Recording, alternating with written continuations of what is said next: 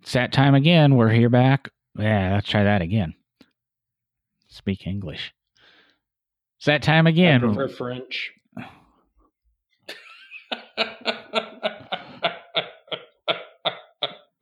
Sorry. It's that time again. No driving gloves. You want to do it that way. Pepe Le Pew.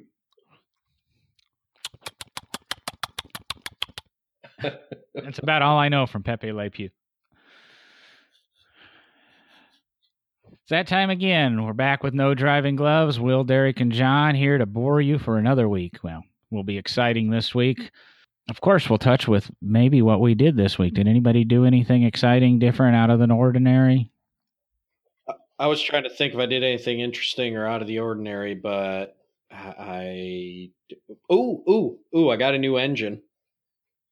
For I'm not sure yet. It's a inline 6 200 Ford out of a 63 or 64 Falcon that a friend at work was turning into a track car, so he was getting rid of the 200 out of it. And of course, I have the 61 Ford Falcon. I could put it in, but my dad and I also have a 65 Mustang that has a 200 originally. So it's kind of a just spare kick around engine just to have it, I guess.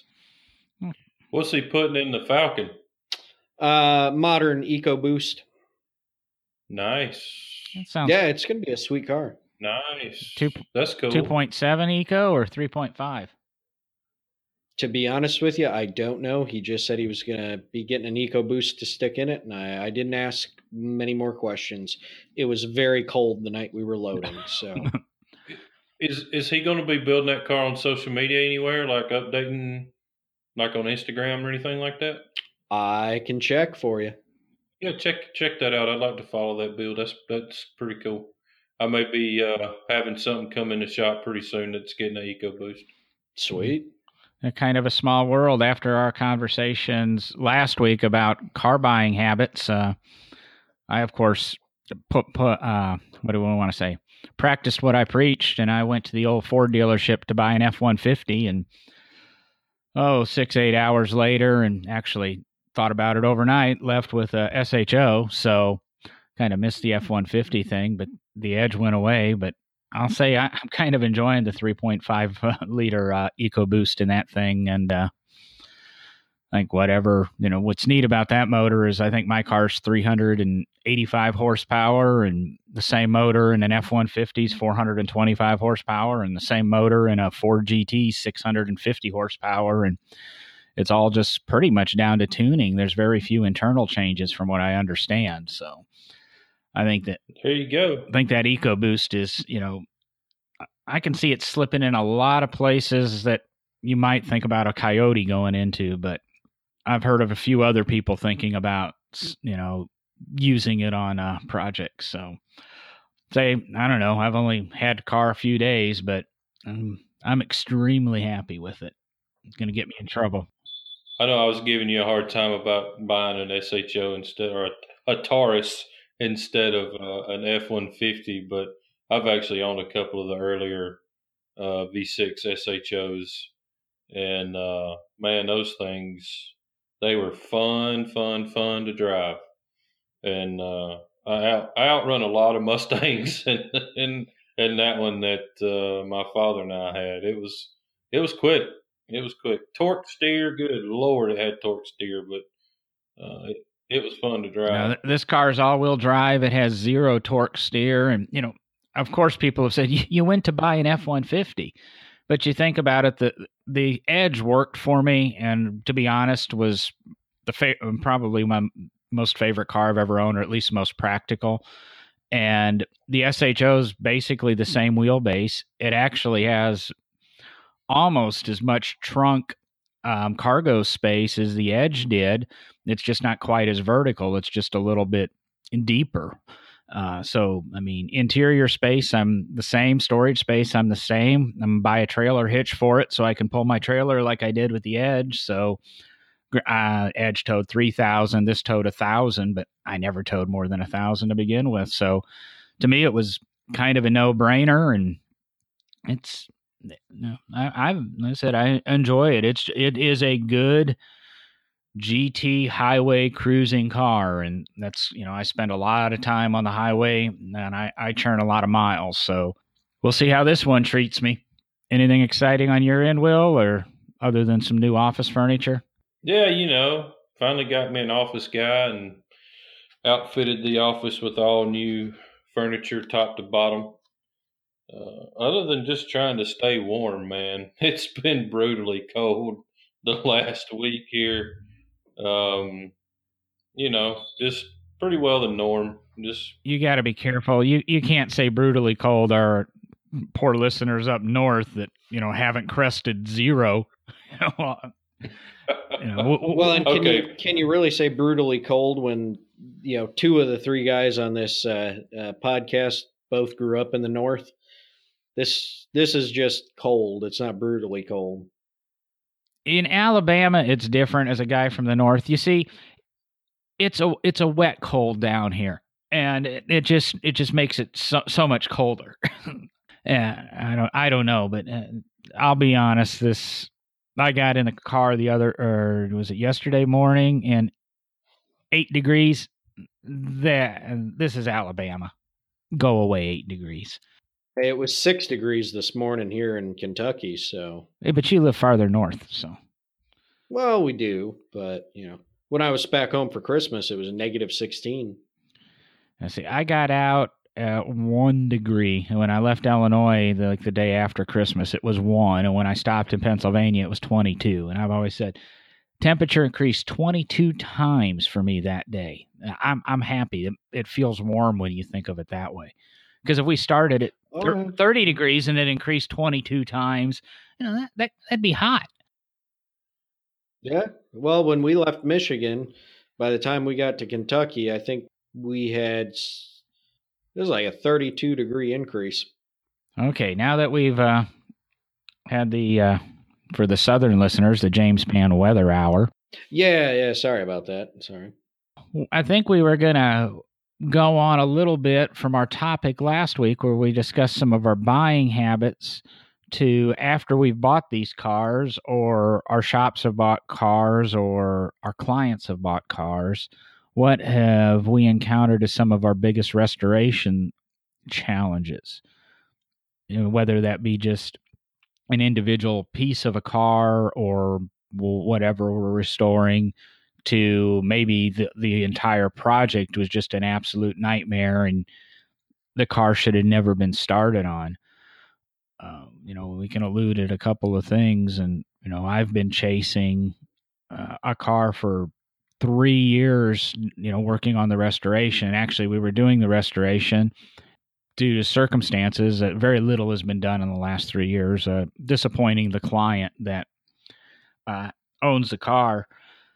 But in those 3 years, fortunately, some new information has leaked its way out, or we found new information as to the original color of the car, a little bit more information on the drivetrain and such, and some of in the United States, really hard to find pieces. And when you're working with European cars, sometimes stuff that's, every day or a little bit more common over there in the United States is virtually unobtainable.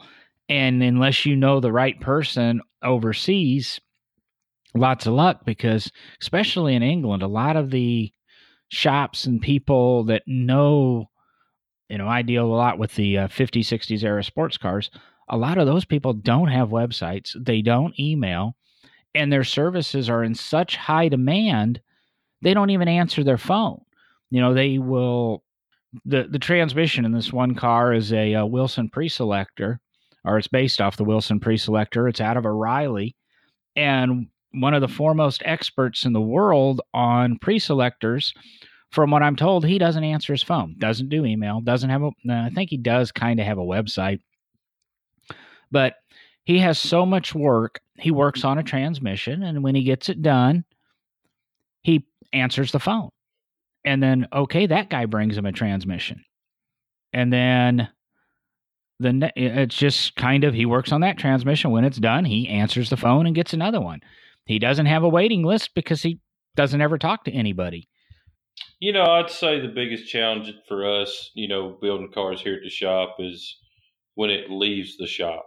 And this ain't meaning to bash interior people or, the people that do our chrome plating for us or anything like that, but because we're not on time for everything that we do either, and that's ain't what this is about.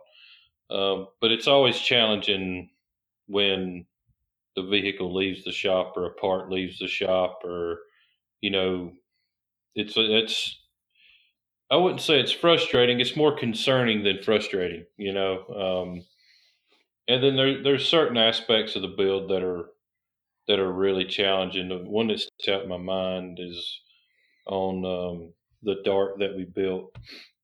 We wedge cut the roof, and we made a lot larger wheel tubs that came from the factory, and we actually made the quarter glass extend out past the B pillar, so you had more of the gap looked right going with the door, and then up onto the roof with the gap on the glass. And it would have been pretty easy just to make that quarter glass fixed, but it's a hardtop car. You don't want to fix the quarter glass. You want it to roll down into the quarter panel where it's supposed to. So getting that to actually work and function properly was, man, it took months to do. We had to build our own tracks, get rollers from certain cars that were the right size, and get a power window motor that would operate it properly, and then make it work with the switches. And that was that was challenging to do. Just the window was a lot bigger than it was from the factory, and that hole that it goes down into got a lot smaller. We actually shortened the car 2 inches in that area as well. So that was, as far as just a single task that sticks out in my mind that was challenging, that was a tough one right there. No, I actually I like this topic because I enjoy, and maybe I'm an oddball or something, but I enjoy coming across the challenges.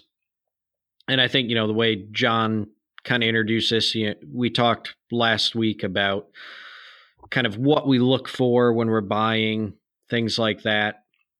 And when you get into it and get into actually tearing into the car, starting the restoration, it's when you realize just how big of a mistake you made in buying that vehicle to restore it.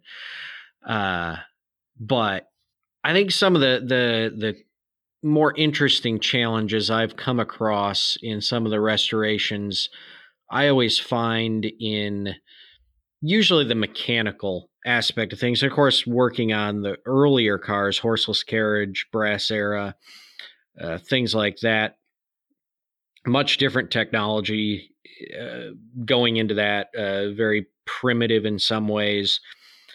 And the challenge and difficulty of essentially trying to reverse engineer what's been done if you can't find information on those specific vehicles.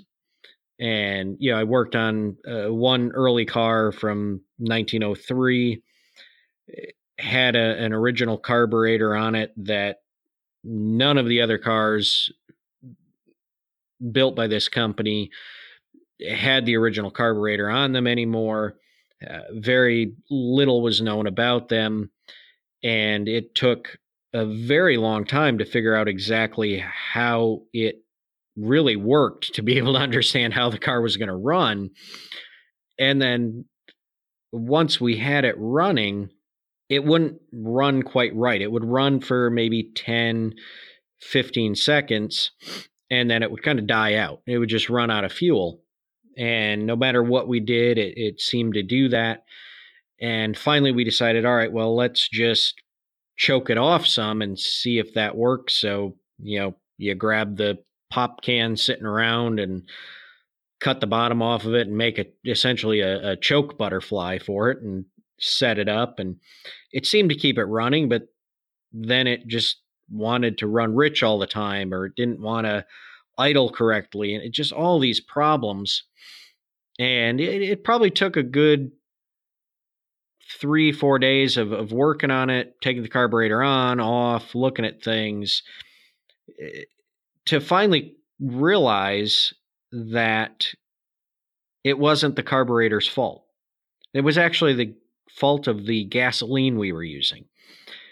And what we hadn't taken into account was the fact that gasoline in 1903, when this carburetor was put on the car and created to run this car, was essentially nothing more than white gas, about 40 octane, gasoline, white gas. Basically, Coleman stove fuel is about the same today as what white gas was back then. And we were using gasoline that had a completely different specific gravity than white gas. And what it turned out was that because of that, the float was not setting at the right height in the bowl to allow the fuel to operate the carburetor correctly.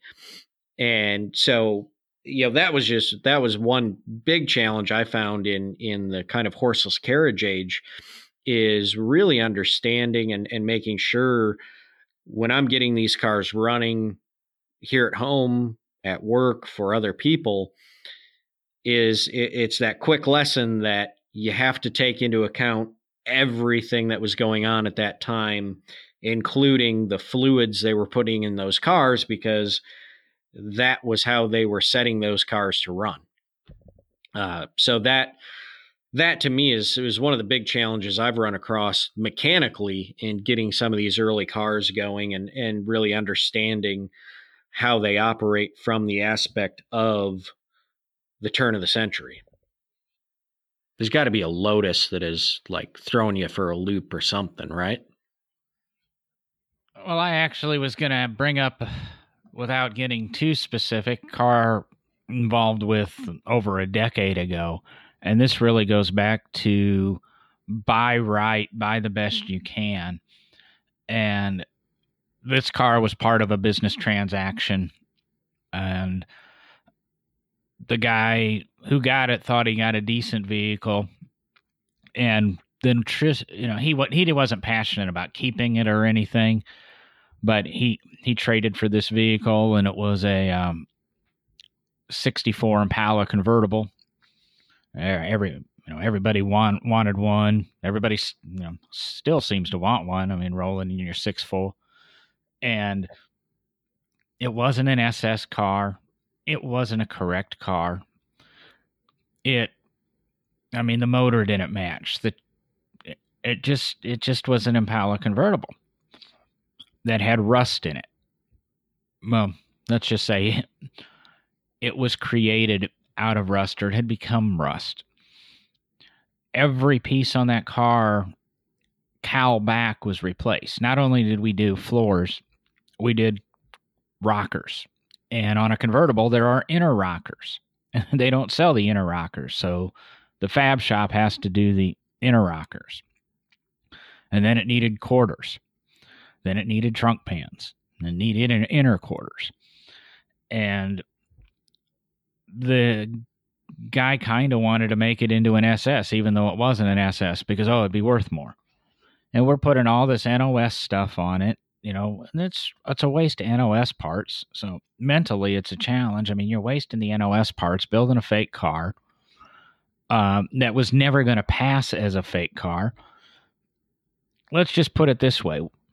When the sheet metal was done, we hadn't put an interior in it. There wasn't a drivetrain in it. The suspension wasn't back on it.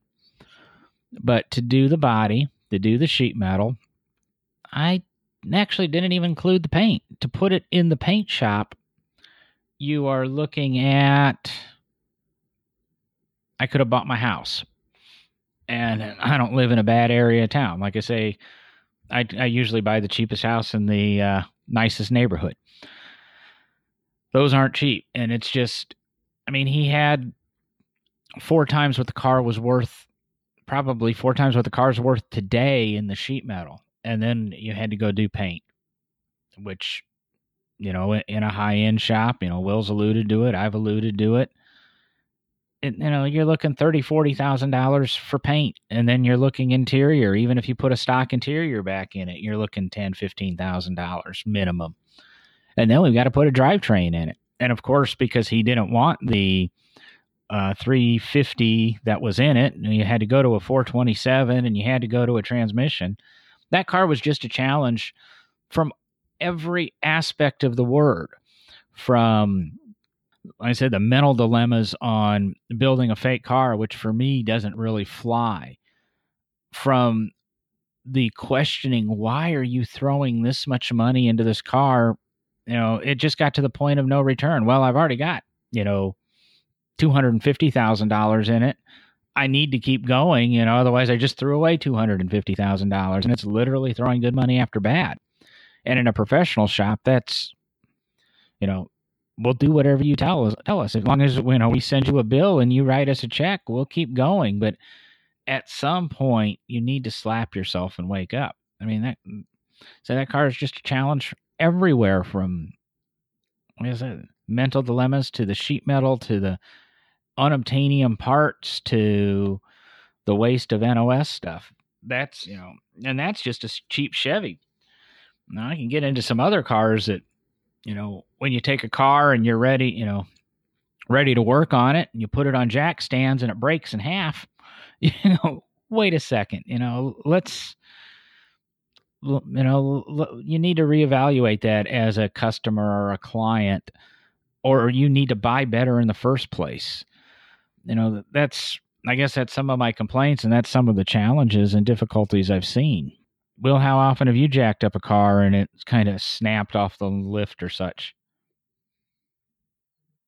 Well, wait a second, because my question becomes, the car that you're jacking up must have been a Corvair, because they say it's unsafe at any speed. Jaguar XK150. Well, I was just thinking, a Jaguar, a Corvair, unsafe at any speed, just sitting there, you jack it up, it falls apart, right? So before Will jumps in, I got to go back because, John, you're talking about a car that basically at every turn had some kind of issue, rust, all the different things you've listed, unobtainium parts, just everything. So do you feel that in a case like that, with a challenge like that, when do you decide to cut your loss and turn that into a parts car and go get one that's a little better and just use if there are any good parts on that car, and put them onto a different car? Or do you just suck it up and go with the restoration, even though it's as challenging as it is? So simply put, when should you step away? How much money do you put into it? The thing is say that Impala, when I did my first preliminary walk around, it doesn't make sense. One of my most enjoyable restorations, kind of challenging, and much like you, Derek, I work on a lot of very low production automobiles. Very rarely do I work on anything that they've made more than 20 of. So there's always challenges when it comes to it. It's just how, what degree of difficulty. Nothing makes me happier than when you're sitting in the conference room and you're discussing doing a restoration with a potential client, and I always throw out the same numbers. To do a car with an interior, you've got 2,000 hours into it. Name your shop rate, if you're $45 an hour, if you're $50 an hour, if you're $100 an hour, if you're $250 an hour. You have to multiply that 2,000 by 100. You got $200,000 in labor, and I haven't bought a part. We've got to be that makes me happy, is when the client can put that math together and realize the car's worth doing or not worth doing. And then the client needs to be smart enough that when we give you a preliminary that it looks like you're going to need this and this and this. Even if we get to the point of taking it apart and putting it through the media blasting, once it's done there, or at that point, even at $100 an hour, you're there in the first $20,000 or $25,000, and you then know everything. There are no more mysteries, and that's where you cut your losses. If you're passionate, I think I can do it. I think I can.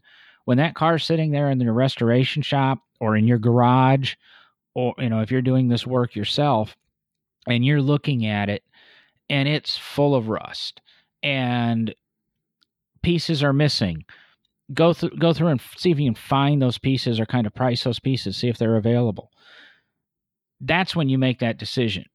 Do it at the beginning, because once that car has exposed itself to you, I guess, there's nothing left to hide, and it's just a lot of times it's a downhill thing, and you're going to put good money after bad, and you're going to keep chasing it. So it goes back to the statement all three of us really made last week. When you buy a car, that, especially for a frame-off restoration, buy the best car you can, because the simplest pieces, I think Will might be able to allude to it a little bit later, are some of the hardest to create, especially in sheet metal.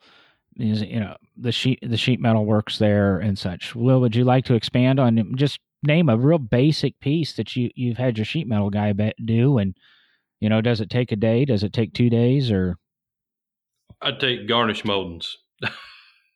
Garnish moldings are some of the hardest pieces to make. There's generally not a flat piece on them. They generally have several style lines, and they have to fit, perfectly, because when you open the door, it's the first thing you see. And as if you're building a car for a customer, they see the garnish moldings more than they see pretty much any part on the car other than maybe the hood. And they have to fit properly. They have to come off and on easily, because if you've got to get in the door for anything, that's the first thing that has to come off. Yeah, I mean, it's something you don't really think about too, is garnish molds. I've spent pretty much all week making a garnish molding. So I'm actually doing that right now. It's not that this vehicle didn't have one. It was just we wanted them to be different, so we're making new ones. And this is a fairly simple garnish molding as far as the style of it, but the way it has to go in, the way it has to come apart, the way it helps hold this actually for the, the back glass on this truck that should be coming out here pretty soon. And it actually helps hold the back glass in. So, I mean, it's a pretty complicated piece, but man, you can spend a lot of time on little pieces like that right there. And people that have them, they don't let them go. I mean, go try to find some garnish moldings for a 32 Ford. You're not going to find them. And if you do, you're going to pay a premium for them. So there you go.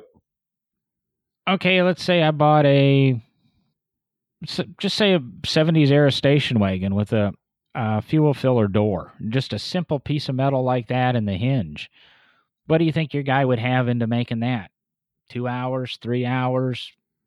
Well, it depends on if we got to make the hinge or not. If you have to fabricate the hinge as well, that's easily a 6 to 8 hour project, because the hinge has to, bolt. Generally, the hinges bolt on the car and bolt on the gas flap, whatever you want to call it. Making the hinge operate properly, and finding a spring on it, because all them spring open and stay open. That's easily a 6 to 8 hour project. And that's, one fuel filler door on one car, 6 to 8 hours, let's say $80 an hour in the shop. I don't know what your labor rate is, and you don't have to disclose that, but that's a $500 fuel door. And if you're replacing a fuel door, you're probably replacing something else and something else. So maybe this conversation isn't discussing our challenges, but we're pointing out things to be aware of when you're buying your vehicles. Well, another one's a battery tray, which is rusted out and corroded on 90% of everything out there. Yeah, and I mean, you might be able to retrofit a battery tray out of something else, but if you're going back original with it, it's going to have to look like the original part. And I mean, a lot of those 70s battery trays had some really deep stamping in them, and that's difficult to make. I mean, you pretty much have to either make it in a bunch of different pieces, or you have to create your dies and stamp it yourself. So, there's something else you don't really think about a battery tray. Seal plates. You get an oddball car that doesn't have the correct seal plates, or any seal plates like you were talking about. I mean, most of the time on a station wagon, 4-door stuff will work, but say you go get a 61 Mercury Meteor, I'm sure the seal plates were different than a Ford. They probably had Mercury or something like that in them. I could imagine trying to find some stuff like that. It's difficult. Well, and I think then when you also get down to, you talk about garnish moldings, things like that. But even when you get down to something as what seems as simple as an emblem or a molding on the car somewhere, for even just different packages on the same car. So, you might have now I'm drawing a blank on anything that I could bring up here, but you've got your base model Chevelle Malibu, you've got your Chevelle SSs. I mean, they're pretty common. There's easy to find restoration parts, but let's take your Mercury Comet over your Ford Falcon. Even the Comet had a couple different trim packages and engine packages you could get. Especially some of those oddball Mercury emblems and things are extremely hard to find right now. They're just, those cars weren't saved. There's not a lot of those emblems out there, whereas, and there were fewer of those cars built, especially with the special packages, whereas a base model Ford Falcon, those emblems and things are out there and they're easy to find. Trying to recreate one of those emblems, even like the Falcon kind of reminiscent looking bird emblem that was on there. I mean, if you had to recreate that, it would be, again, getting a pattern made, mold it, have it cast, all that work. And that's a lot of money. So sometimes it comes down to even the smallest parts that can become some of the biggest challenges, because they're the little pieces that get lost over time and just no one has them laying around. Yeah, when you get into the, even the later model cars, when later 70s type cars, and those plastic pieces are broken, and then those cars are in that crazy window where the aftermarket doesn't support them, and all of the decent, new old stock and OEM parts are discontinued. That's something else that would be really, really difficult to find is, plastic injection molding type pieces that are known, especially, late 70s. Hell, even in the early 70s, they started using a lot of plastic. That stuff just gets cold and hot and cold and hot. And then, you tighten that screw just a little too much and pow, that piece is broke. So if you're looking to build a later model car, then definitely look at all of the plastic pieces and make sure all that stuff's still intact and not broke and brittle and everything else. So jumping right back to the beginning of the show, we went back to last week, didn't we? Well, we've kind of went to last week. We're kind of all over the place here. Yeah, I hope you can follow this, but I'm going to rotate this back. We're getting down to the last third of the show or so. Derek could come up with this topic, and I think I'm going to blame Derek. I'm going to throw it. I'll throw anybody under the bus, including myself, if I ever make that mistake. But let's each discuss one thing, and I'm going to say one particular item that was extremely difficult, not from a financial standpoint, not because the buyer or the client made a poor choice, but I'll go first to kind of give a feel and let you two kind of think this through.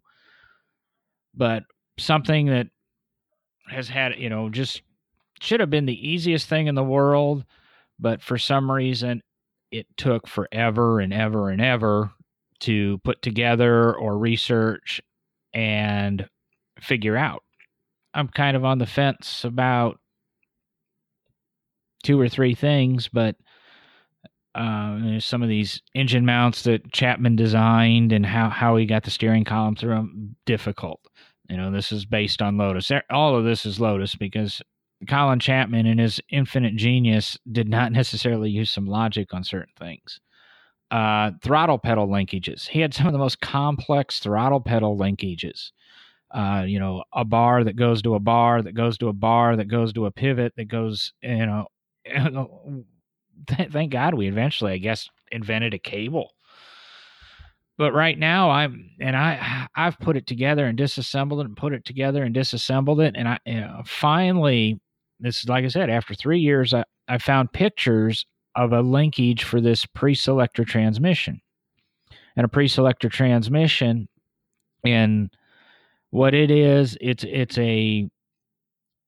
similar to say to what Cord used a pre-selector transmission. And a Cord, it was pneumatics and stuff that allowed you put the car in first gear, and you use the clutch pedal to lift off the clutch pedal. You use your clutch pedal as a clutch pedal in first gear once you're to speed. Once you're to speed, you move your little shift lever, and it's not a lever like in a 5 or 6 speed. It's a little knob or something on the dash, and you move it over to 2. And then when you're ready for second gear, you push that clutch pedal in and lift it back up, and the car engages second, and so on to third and to fourth. And while that, like I said, that's an all pneumatic in the Cord, gentleman in 1898 invented the Wilson. He invented the pre-selector transmission. He's also known for inventing the modern military tank for World War I. But what a pre-selector transmission does is exactly what I just described. You take off in first, then you go to, once you're in gear and you're moving, you just move to second. When you're ready for second, you push the pedal in, lift up. You don't miss shifts. It made the shifting quicker because there was no double clutching in that. This is in the days before synchros. So these transmissions were popular into the 50s until the synchronized gearboxes came into play. And to be honest, a modern Porsche PDK is technically a pre-selector transmission. We just have all the electronics and stuff. I think I've touched on that in previous episodes. But where my challenge is when we bought the transmission we have in this chassis, and we're retrofitting it to the chassis because the car had carried a different motor transmission package when we got it, but this is the motor we're putting in the correct motor transmission package. I don't have any clue of what the shift linkage looks like to go from that pre-selector lever over to the transmission, when this is a right-hand drive car. So my steering wheel and shifter lever are on the right-hand side of the car. The little knob on the transmission's on the left-hand side of the car. And I've got to get this linkage to go over there. And I've put together various pivots and rotating things in different lengths, threaded rods, trying to design this thing. And it's just one challenge after another. And I get it working one day with all the little prototype pieces. And then I come back the next day and it doesn't work. And it's just been an ongoing challenge. And I finally found some pictures and I'm on the right track. I just don't know where, I just can't get out of the tunnel to see the light. It's really been a nightmare. It's tested all the geometry I know. It's tested, algebra. It's, tested our water jet because I've made all kinds of pivots and brackets and things like that. And, even make some of them with multiple holes and so I don't have to keep making individual, we'll try this series of holes in this series, but going round and round and round there. That has nothing to do with buying the car. That has nothing to do. It just has to do with time consuming work that at the end of the day, it doesn't look like you did a damn thing. And sometimes you didn't. Sometimes you went 2 days backwards and you just keep going and going and you persevere. It makes the job very frustrating.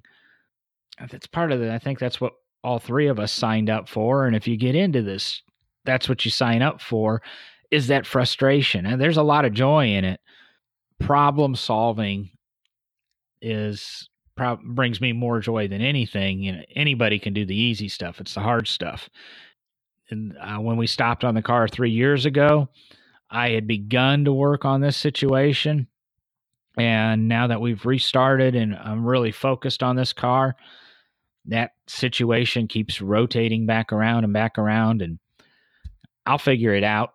And it'll be very rewarding to get in that car, start it, run it around the track, and be able to choose the gears the way that originally Michael Young was the driver of this car, and the way he built the car. The car, I believe, was delivered to him without a motor and transmission from Lotus, and that was pretty common in the day. So this is something he put together. He was familiar with running.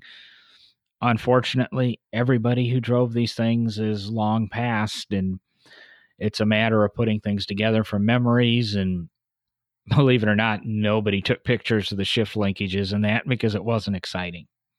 Which one of you want to go first with your dilemma problem? I've actually got one that's pretty similar to yours. I was just thinking back as you were talking, and it hit me when I was working at another shop. We built a 56 Chevrolet station wagon. It had this was in, oh Lord, when did we build this car? I think we started it in 2003. Yeah, so 2003. It had all C5 Corvette running gear, transaxle, all that stuff. And we had a later model Camaro shifter and the Corvette transaxle. And, this was a gated shifter, and having a cable that went from the shifter all the way back, to the transaxle, getting that thing to work where it went into the right gear in the right gate in the shifter. I know this sounds crazy, but it was real similar to what you were dealing with. It was all in the length of the little arm that bolted onto the transaxle, onto the transmission. Man, you could cut, hardly any off of it and change it. Less than the thickness of a saw blade. And it would just be totally jacked up. You'd have it close and be like, all right, just needs to go just a tick more. And you would cut it, weld it back together, and it would be so far off. And man, I worked on that thing. Something that should have just bolted together, Dude, I worked on that thing forever trying to get that thing right. And once I found the sweet spot, it was done. But there'd be times where I'd have it tacked together, I'd leave, I'd come back in, I'd have it real close, and it seemed like it was a mile off. Um, which is crazy that happens. But we call them shop gremlins. They come in at night and just totally screw everything up for you. Um, but man, it was frustrating on my part because it's something that's so simple, but it was just really kicking my tail. And the guy I worked for at the time was like, "Dude, what's the problem?" And I'm like, "Man, just help me on this for a little bit." And he'd helped me for a couple hours, and he was just shaking his head, going, I have never seen nothing like this." Because I had a Camaro shift arm, so technically it should have just all bolted up and worked. I guess there was maybe a little flex in that cable, and man, it was a nightmare. But we got it and went about our business. So, what about you, D-Rock? Okay, so I had one story in mind, but then the stories you guys told made me think of a different one, so I'm going to tell them both. Because the one that you guys made me think of is a short one, which is I had the same problem with shift linkages on a BMW Isetta. If anybody's ever been under one of those Izettas and just the way the shift linkages work on, it took me hours to get it because the way they're designed, it's been so many years, but like first and second are on one rod and third and fourth are on another, and it's got basically a almost like a turnbuckle system, and you can get like first locked in, but second won't go in, so you adjust it a little bit. Second will go in, but then you lost your adjustment on first, so you have to tweak it until it's just the right spot on all of them, so they smoothly go into gear. And it was the most absurd thing I'd ever done, or at least one of the most absurd. But the main story I wanted to tell about the challenges, of course, this was a job for work and not for home pleasure or anything like that with one of my privately owned cars. But in the museum world, we get fairly particular on making sure things are historically accurate. Like John's saying, the pre-selector transmission he's putting in, he wants it to be exactly the way it was. And this story goes back to my time at Henry Ford Museum with the Type 38 Lotus that Jim Clark drove. Of course, we're trying to make it look like a certain moment in time. And of course, that moment in time is during the 1965 Indy 500. What did it look like when Jim Clark was driving it to winning the 1965 Indy 500? And of course, it had been repainted, and it took probably the better part of almost a week to get every picture together that I could, and basically based on all the different measurements from different pictures, taking into account essentially the parallax of the angle the picture was taken at, counting rivet heads on the side of the monocoque, to literally figure out exactly where all of the decals would have been positioned, where certain screws would have been attached to certain pieces of the body, the covers that went on over the engine, and all these different things to try to make that car appear as it did in 1965. And sometimes when you get into trying to make that car represent a certain point in its life, that can become a big challenge, especially if there's a lot of, a certain intricate paint scheme on it, or in the case of a race car, a lot of sponsor decals and, hand painted numbers in the roundels on the side of the car. So that was a big challenge in that restoration, was making sure we really got everything exactly where it needed to be and made that car look the way it did, as I say, in 1965. And, thinking on something like what Will does, let's say 50 years from now, someone wants to restore one of the cars, Will, that you've done, and you've got a certain stripe kit painted on it or something like that, or a certain two-tone paint job. Those people are going to be looking back on that car that you did, pictures of it, things like that, trying to measure and figure out exactly where those lines you did were. And I find that to be a challenge occasionally with the restorations. And even in the case of like my 1917 Overland, there's not really any unrestored Overlands from 1917 that we currently know of. So even in that case, how do you know what the exact paint color on that car was?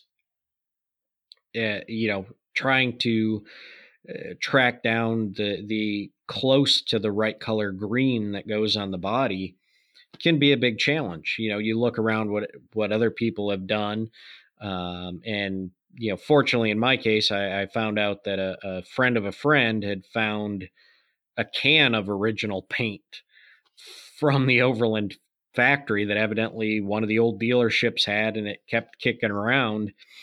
And he was able to actually have one of the paint companies actually basically chemically evaluate the paint and get what we believe to be the closest color of green for Overland for about the 1916-17 era that we could come up with at this time. So, I'd say that's one of the big challenges is, that kind of, if you're especially trying to restore something, getting those exact colors and those exact features right. Dude, that's incredible. Where did he find that paint at? He might even found it at the Hershey swap meet. Yeah, it was an unopened can of paint from probably like a dealership from needing to do, a touch-up job or something, and it had just been kicking around for all these years. That is incredible. It's called lucky. Very, very lucky. Yeah, but there you go. I mean, there's your hope on if you have that needle in a haystack. It's out there somewhere. You just gotta A, be lucky, and B, have the money to pay for it. Most of the time in this industry, it's luck. Ironically, same year, 17 Packard Cloverleaf Roadster, one of like 8 of these cars that was built over a 5-year period in time. The client that I was doing the car for, he stumbled across correct bumpers at the Hershey swap meet for this car. I mean, as big as that place is, to just happenstance across a can of paint or bumpers, or and it's not like there's 12 booths with this paint or 12 booths with the bumpers. It really comes down to luck and knowing what's there. Quick little story, right quick. Don't really pertain to much, but that's our episodes. That's right. A good friend of mine had been. He was a swap meet goer. Man, he went. He had a bunch of, used parts and new parts and wheels and tires, and man, he just went to swap meets all over the country, and been doing it for years. And he was actually at here in Gadsden, Alabama. There's a show at Noccalula Falls, and it used to be one of the largest swap meets around. And he was set up in a spot, and this guy picked up this box, and it had a set of interior door handles in it. So the guy picked up the box and shuffled through them and looked at them, and the guy's eyes got pretty wide open. And Dirk Benefield was this guy's name. And the guy looked at Dirk, and he goes, do you know what these fit? He said, yep. He said, so you know what they're worth? And he goes, oh, yeah, I know what they're worth. And he goes, well, what are you asking for them? He goes, I don't know. You tell me what they're worth. You tell me what you'd give me for them. And the guy said, I'll give you $2,500 for them right now. Now we're talking, there were four door handles, $2,500. And so Dirk was like, man, I don't know. You know what they go on. He goes, okay, $2,700. And Dirk goes, man, okay. So the guy paid him, and the guy, Dirk's best friend, goes, Dirk, what the hell didn't fit? He goes, I ain't got a clue. He didn't know what they fit, but he knew that he had that guy on the hook, and he wasn't going to let him know he didn't know what they fit. But he said he'd been toting around them door handles for about 5 years, and didn't have a clue what they fit. He said he took $10 for them, and he got $2,700 for them. That story really doesn't bode for what we've discussed for 32 episodes about car guys helping car guys out. Well, I mean, he was a salesman. Join us next week, and we will discuss how we've screwed you in every deal. Hey, no. I think the lesson from that is, and I'm sure all of us do this at a swap meet, you never let on. Nope. You never let on that they have something good, because you don't know that they know that they have that. I mean, that's the first thing I do is I never try to give away that I just found the part that I need, that I've been searching for years. I just kind of look at stuff and go, huh, this is kind of a cool piece. How much are you asking for this? Now, I channel my inner Will, and I go, that's cool. You know what it fits? No, but I'm building a street rod hot rod, and I think I can. I think this will work. I give you $20 for it and see where it goes from there. Of course, on the flip side, if I'm walking through a swap meet, and I've done this before, I see something laying, and the guy's got it priced $5 or something. I'll go, hey, do you realize that's a crankcase for a 30 Packard? You might want to raise the price. Oh, I didn't know what that was. I got it with a whole bunch of parts at a farm auction. Well, thanks a lot. What do you think it's worth? More than $5. Yeah, I've done that before. I'm not going to give him the answer. If you want to get more than $5, research that much. I've just told you what you got. So that's right. That's exactly right. I had a guy come up to me at a Carlisle swap meet a few years ago, and I was wearing a logo for the museum I work at, and he goes, "Are you from there?" Yeah. Well, there's some Lotus parts down here. You need to go check. And okay, so I walked by and saw them, and went by later in the day and looked at them again, and they were still there. And went by later in the day, and it was basically just a rear clip for a Lotus 23C, and a guy had it priced like $250 or something, which was dirt cheap. Don't get me wrong, but went up, and he didn't recognize the logo on my shirt. And ended up negotiating the thing for like $100. And, I've used it as a wall hanging in my man cave and stuff. It's behind my shop right now, but it's, just a cool piece of all original patinaed fiberglass from a car that was raced in the Northeast. And, this guy said he'd bought the entire body 5 years earlier. And this was just the last piece that was left. Whether or not that was a load of BS or not, I don't know. But you sometimes will score deals like that. But again, if he would have known what my shirt meant, I wouldn't have been paying $100 for that piece.